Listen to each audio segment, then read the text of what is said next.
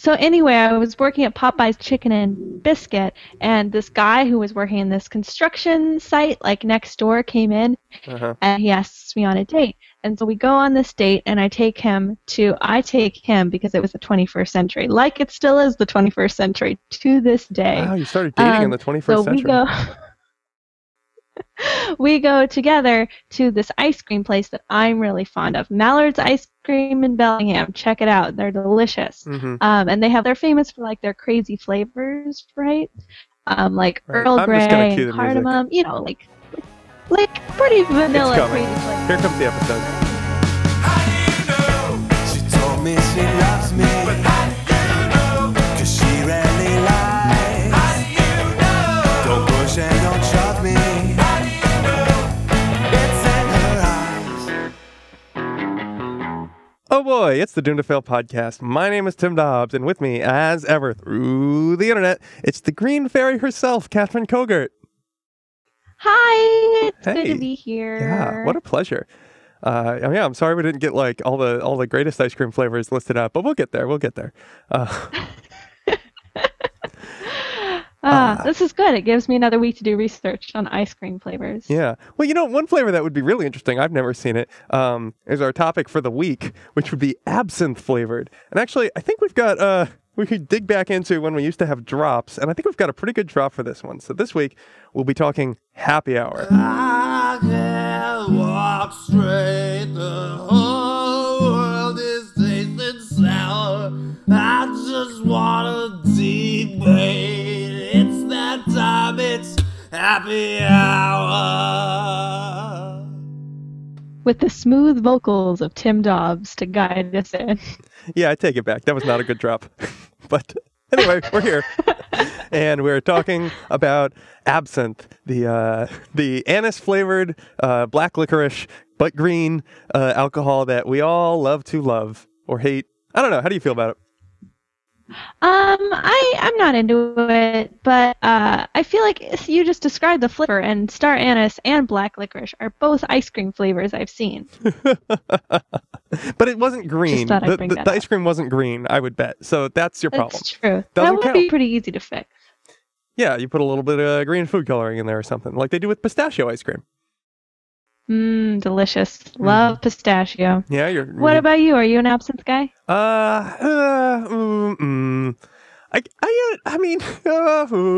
think you can make a few more noises about this. Yeah, are you getting the message? Like I'm kind of back and forth. Like yeah. No, I see where you're going. Did I paint enough of a sound picture for you? I don't know. Like, so I was recently touring the St. George Distillery here in Alameda, California. Great tour. And they were actually the first people to... Who opened for you? Who opened for me? This is a good joke, right? Did you like it? No, I liked it. The problem is you were supposed to open for me, and you never showed up.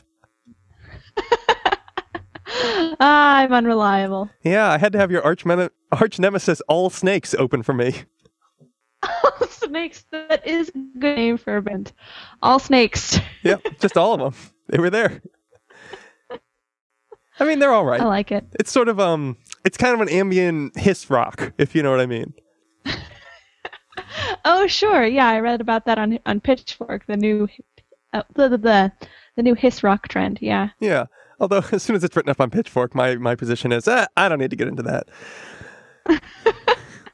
That seems a little harsh. I was just reading on Pitchfork and just all this like trend piece about hiss rock, and I was like, yeah, you know what? I don't need to see All Snakes on a stage trying to make music. I'm really sad that trend pieces really take the magic out of life for you. I feel like we were talking before the show about like things that we put like in our rogues gallery or enemies list, and I think for you trend pieces are in your rogues gallery. Which is a normal conversation to have that we all have every day with our loved ones. So who would you put in your enemies list? Oh, let me get it out. I'll show you. Just crinkle, crinkle, paper, paper. I don't know. They're so stupid. I know, Tim. They're really stupid. They're really stupid. But speaking of a trend, I think a trend that's kicked back off recently is absinthe drinking here in the United States because it was recently re-legalized. The date escapes me currently, but so I was touring the St. George Distillery. Do you know what year? Yeah, what year was it re-legalized? It was I'll find it. I will find it. But Okay. so the same. Oh, in 2007. See, I found it. God, I just deliver on my promises. Yeah. So it was re-legalized, and the St. George Distillery was the first distillery to sell it. According to them, it was because they'd been making it for years anyway and just not selling it because they liked it. So I don't know. Sure, why not? Okay. Yeah, but so it's just like it was interesting to try it, and I enjoyed it. But like I don't know, I don't think it was like a thing I would ask for typically. Like I don't know, it feels more novelty to me than drink. Yeah, like monkey brains or something, you know? What is that? Like you eat it to say you've eaten it, but like Oh, my I internet don't know. service I've never provider is actually called had Monkey monkey brains, Brains. so I don't know. Maybe there's something I would actually really get into. Yeah, maybe. I don't know. I mean, don't knock until you try it, I guess. But you have to kill a monkey. I mean, with the right sauce, you can pull anything off, right? I don't know. Is there anything you couldn't pull off with the right sauce? I feel like there are things. I don't think so. What about like live octopus? Live, like still wiggly octopus? Yeah, it's living. You have to fight it, and then you eat it.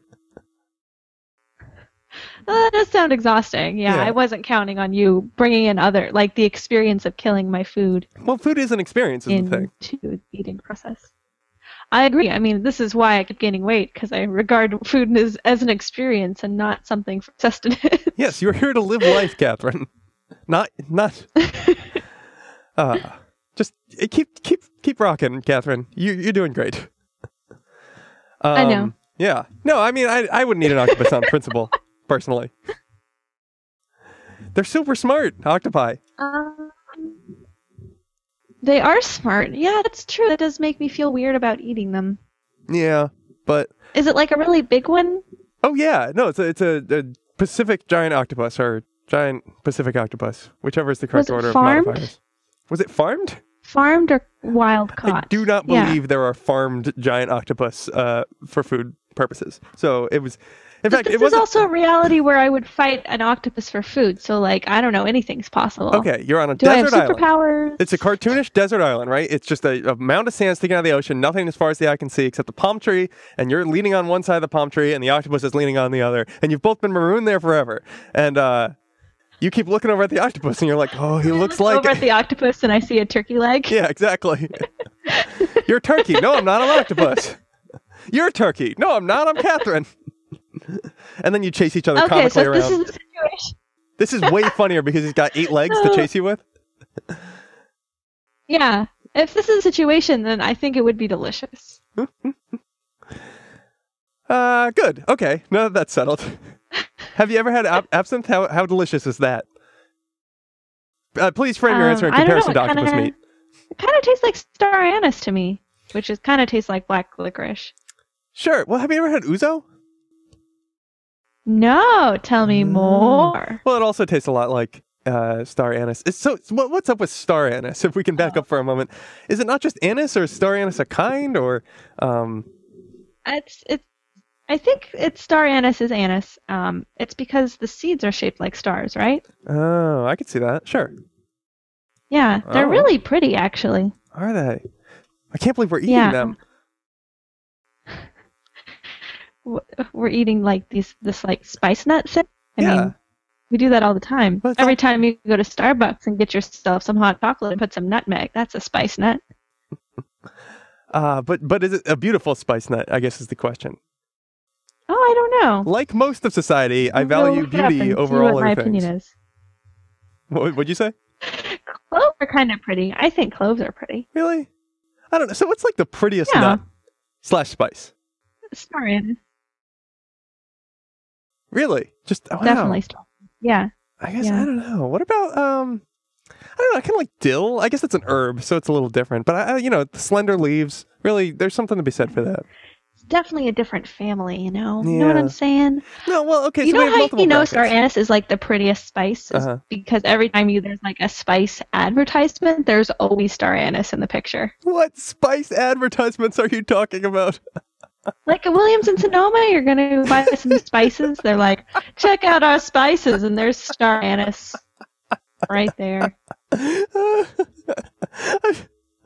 Last week, we learned that you had taken a first-class trip across the Atlantic, and this week we learned that you see spice advertisements. I think what we're getting is that you and I come from different backgrounds. It's not that crazy. I mean, anybody can walk into a Williams in Sonoma and see these. I'm not in some like upworld echelon of society. They don't let me in you just don't have access to. I keep just trying to eat straight from that can of beans with the lid popped open with a knife. So basically, they see my bindle and they're like, can't come in. You really can't realistically cut the bean in half and serve it to your family, Tim. Let's be honest about that. Slice it like a turkey. I can so. It's worked just well, and we make do. Thank you. All right. I'm sorry I told you how to live your life. Yeah. See, that's problem one with outreach. Mistake number one.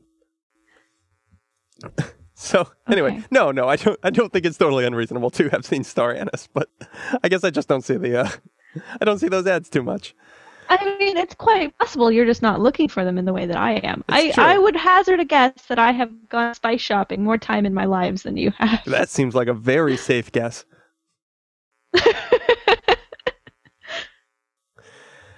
Okay, so to recap, the most beautiful spice in the world lives inside of absinthe, along with fennel and wormwood, and that's what makes it the most beautiful liquor in the world, which we'll talk about a little more when we come back in just a moment. Something odd is happening. My goodness me, something odd is happening. It's giving me the jitters. It's kind of up your nose and down your throat all at once. What they do in the Czech Republic, so I'm told. Because they fill a spoon, it's giving me the jitters. I'm doing the wrong thing here. Fill a spoon with sugar. And we're back on the Doomed to Fail podcast talking about absinthe. So, Catherine. Hey, Tim. Here's a quick fun fact. When you type Star Anise into Wikipedia, but you misspell it, it says, "Did you mean state anime?" Yeah, maybe I did. What if there was like some kind of crazy anime like tournament battle between all the states? I don't know. Like maybe I did mean that and I didn't realize it. I'm really into state anime. Yeah. Yeah. No, but that could mean a few different things, right? Well, like what? Well, it could mean, and like you were saying, anime war between all the states. For some reason, I'm seeing like a Transformers type of thing where there's 50 Transformers and they transform into states.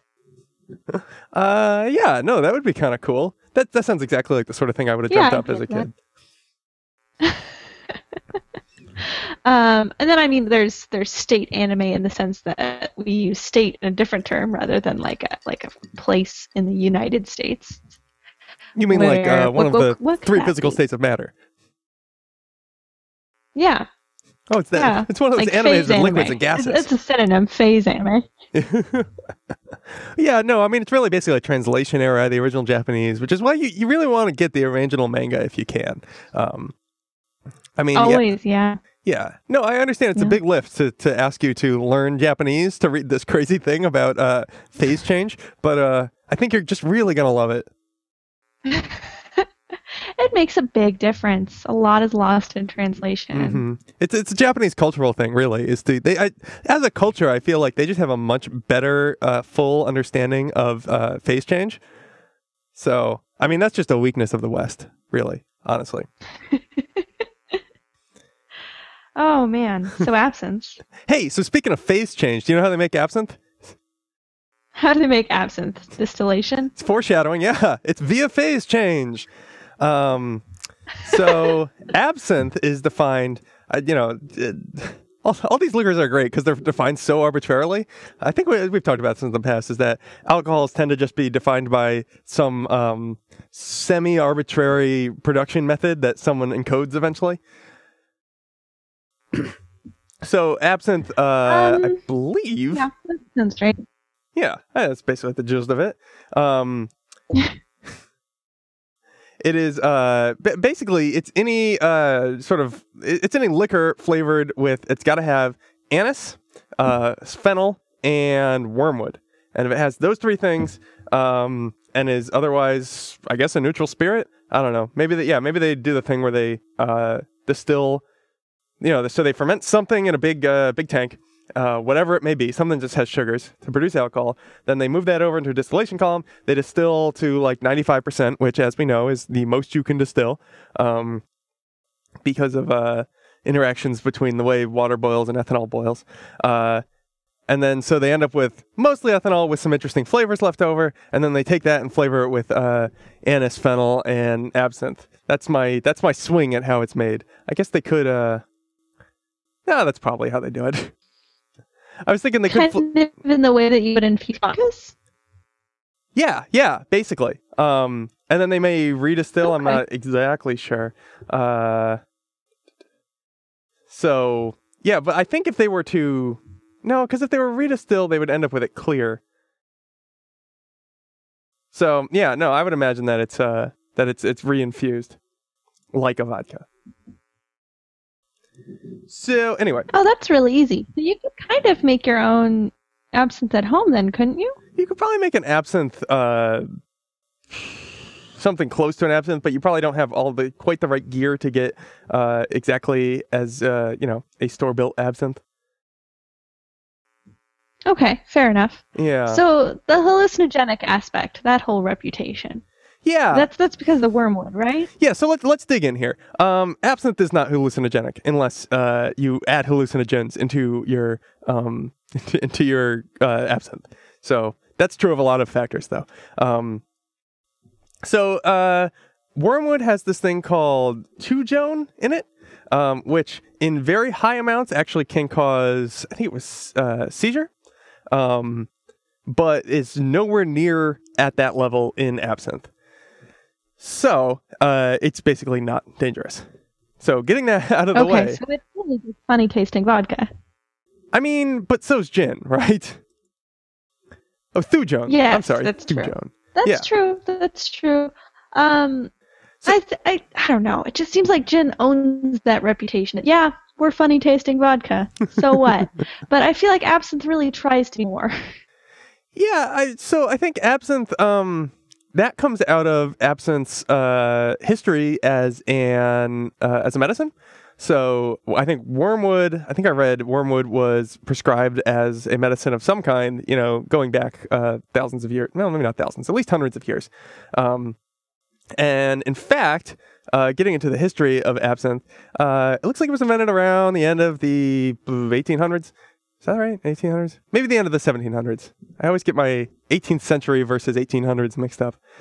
But, so it was invented around then, and it was used mainly medicinally. And one of the ways they used it was to treat malaria for people who had gone to war, right? And so all these soldiers came back from war, and they were like, yeah, I'm pretty into the absinthe stuff. You know what I like? All that medicine I used to drink. Sure, like morphine in World War II. Yeah, those addicts.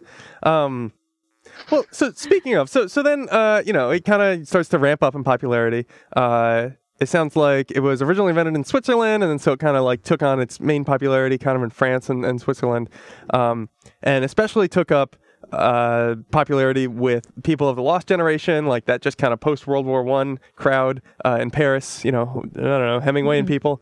Everyone who was in that Midnight in Paris movie. And the thing is, at that time, it was also pretty typical. These dates seem a little weird, but at least in the early 1900s, it was pretty typical to take laudanum. You know what laudanum is? Wait, is that? No, I don't know what it is. It's essentially opium distilled in like ethanol. Or not distilled, but like mixed in, solubilized. Yeah. It was a really, really common ingredient in a lot of like cure-alls, and like people were just taking it all the time because, they did feel better when they took it because they were, taking opium. But it was sort of pitched as something that you take a teaspoon every day, you'll feel great. So, what would happen was that, so these things are all popular at the same time, and around that time, wine, there was some kind of like big it was like it was a bug. It was a pest. Can't remember what kind of pest. But anyway, some pest came over from the United States to Europe and ate up all the grapevines and like totally just wrecked the Parisian or the French wine industry. And in the meantime, Gotcha. there's all these like, poets and writers and artists who, they're back from the war. They're trying to contemplate the meaning of all this senseless violence and also like just like totally self-obliviate because I don't know, that's what artists do. And they still need to get drunk. Well, I mean, you have right? to remember World War I was like this, like the bloodiest war that the world had seen, especially Europe, because you have these basically 18th century, excuse me, is that right? 1800s rather. Yeah, I'm super bad at that too. World powers, like all of these leaders that were raised in the 1800s, that like have all these 1800 sensibilities, that have the power of 1900s weapons, right? Like Gatling guns and huge machine guns, and really destructive, like the first like truly destructive weaponry, like mass weaponry. So like nobody was expecting or had any concept of how bloody war could be until World War I. Yeah, it wasn't just like many previous wars. Well, we're gonna walk out there and they'll get some of our guys, we'll get some of their guys, and at the end of it, we'll figure out who really had the best army. Done and done. Yeah, so I could totally see a lot of survivors from these wars just coming home with PTSD, looking for some sort of substance to help them cope. Mm-hmm. Yeah, absolutely. Long before we had any tools to sort of diagnose or treat or deal with PTSD. Or we didn't have a word for it. Exactly. Yeah.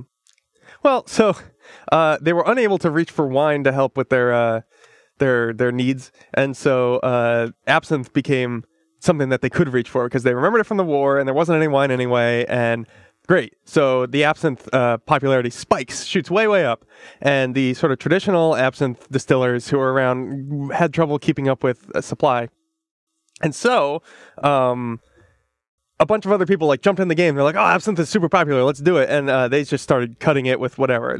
But it's amazing how little we knew about chemistry at the time. We just figured out mustard gas, and we figured out a way to kill people that way. But we weren't so good at the chemicals that didn't kill people.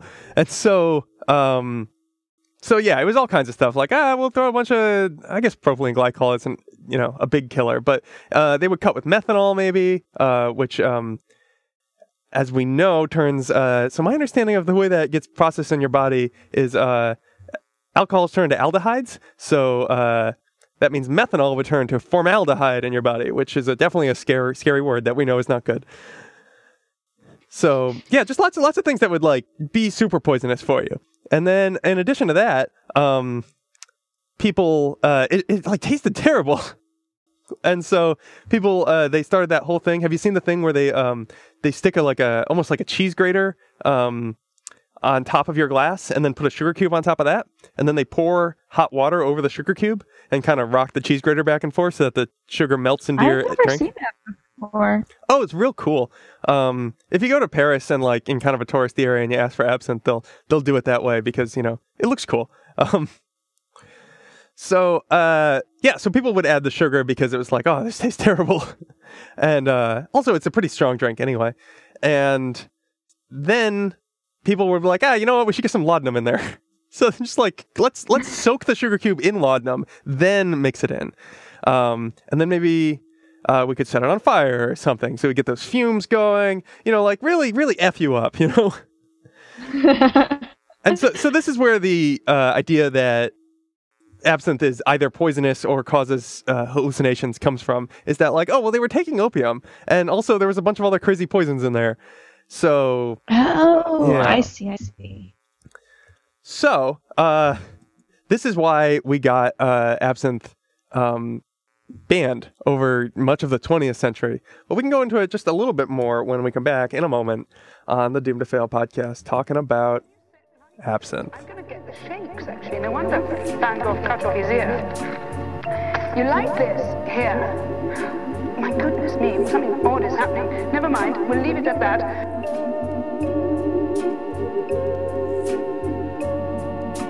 My goodness goodness me, something odd is happening. My goodness me, something odd is happening.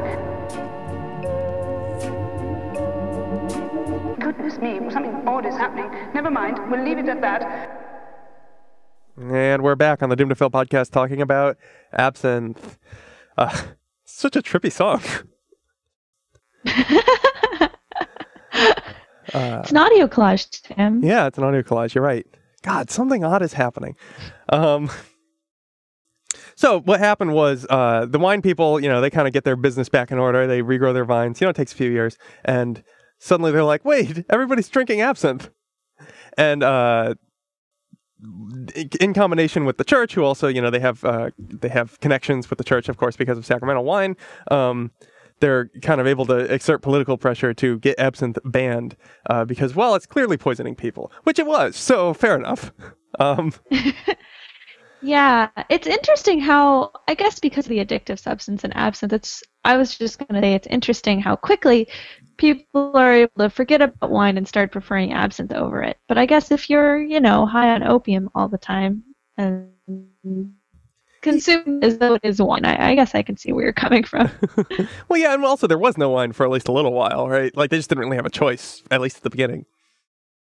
That's true, but it sounds like, from what you're describing, when wine was available again, people continued to choose absinthe over it. Well, yeah, it was what was cool. Like it definitely has like I don't know, it has like a bohemian vibe to it, right? Like when I think of absinthe, I think of that like Lost Generation in Paris in the 1920s.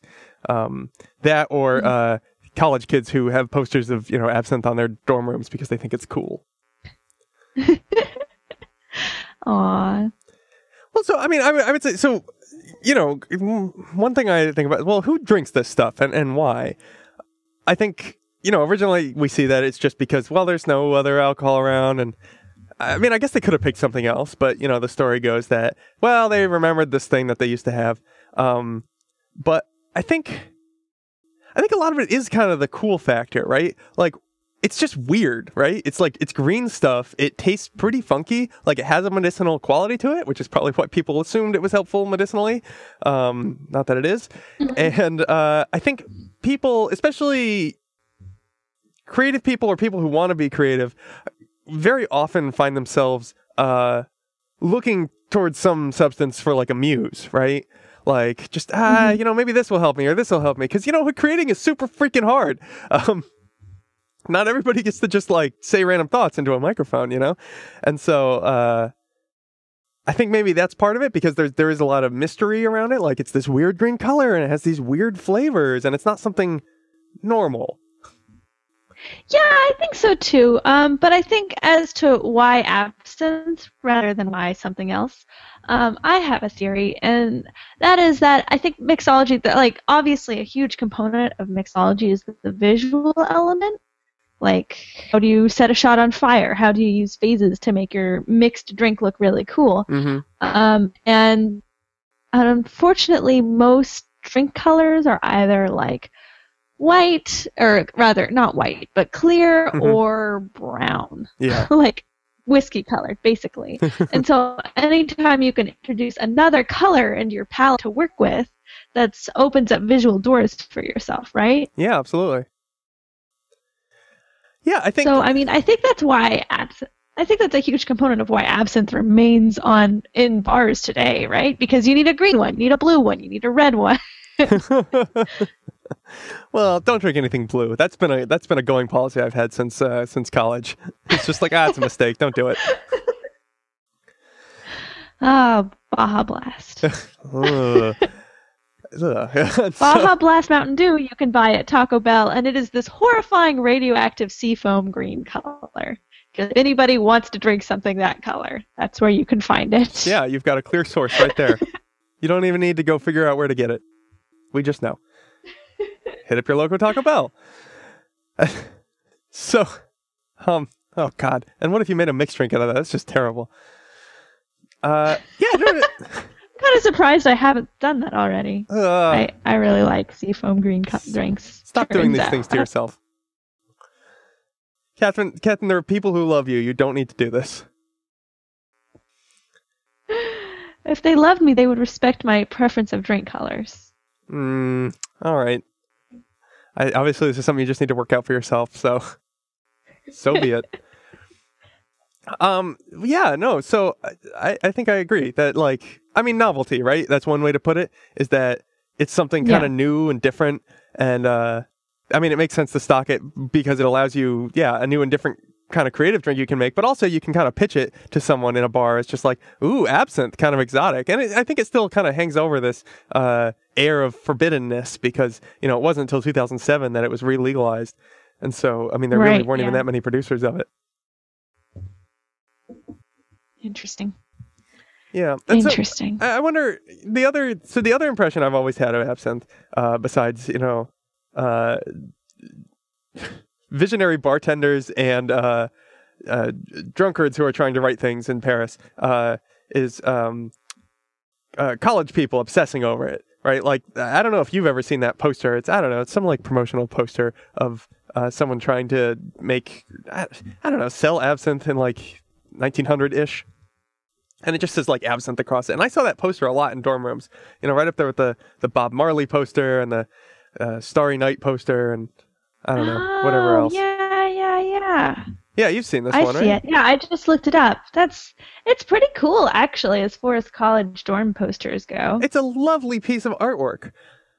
But I don't know. I mean, when I was going to college, that was right when it was being unbanned, reinstituted. Redunulated. And so I think a lot of the appeal was that it's just like, one, it harkens back to this time when like a lot of college kids, they're like creative heroes, would have been writing. And then also it kind of has this forbiddenness and newness and novelty like you're talking about. So I don't know. I mean, I guess that's... Oh, I agree. Yeah, that's kind of where I land on absinthe. It's just like, it's blown up bigger than it is naturally by its own novelty. And I suppose that lasts even longer because it's actually quite intense as well. Yeah. And I'm sure there's people who actually like the taste. I mean, there are people who really like black licorice, right? Yeah, sure. No, I'm not even against it. I mean, I don't know. I enjoy ouzo a lot, and that's, you know, pretty similar. Yeah. So, yeah, I don't know. I guess there are. But I still think absinthe gives us a lot more of an emotional lift than it does a sensory lift. I think when we drink absinthe, we channel forbiddenness and novelty, not Twizzlers.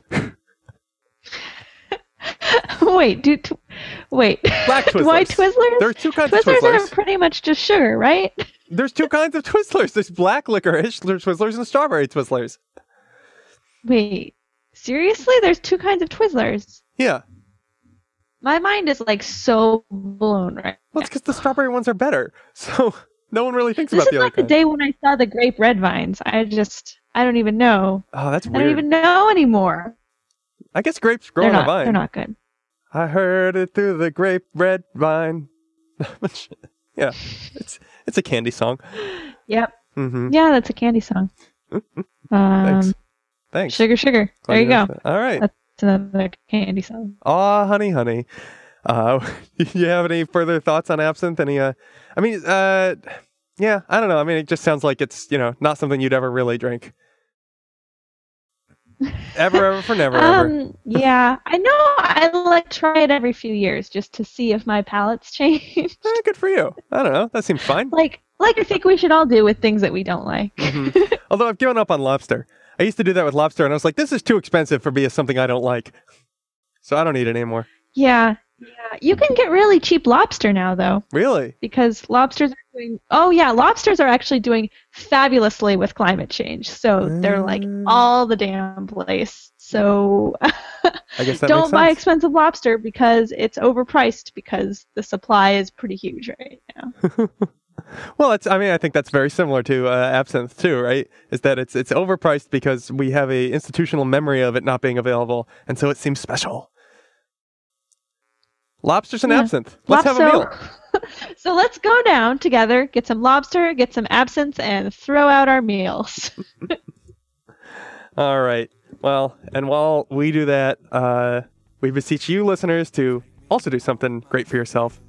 And in the meantime, we'll be back next week with another fine episode of the Doomed to Fail podcast. And until then, that's Catherine Kogan over there. Tim Dobbs right over here. Bye.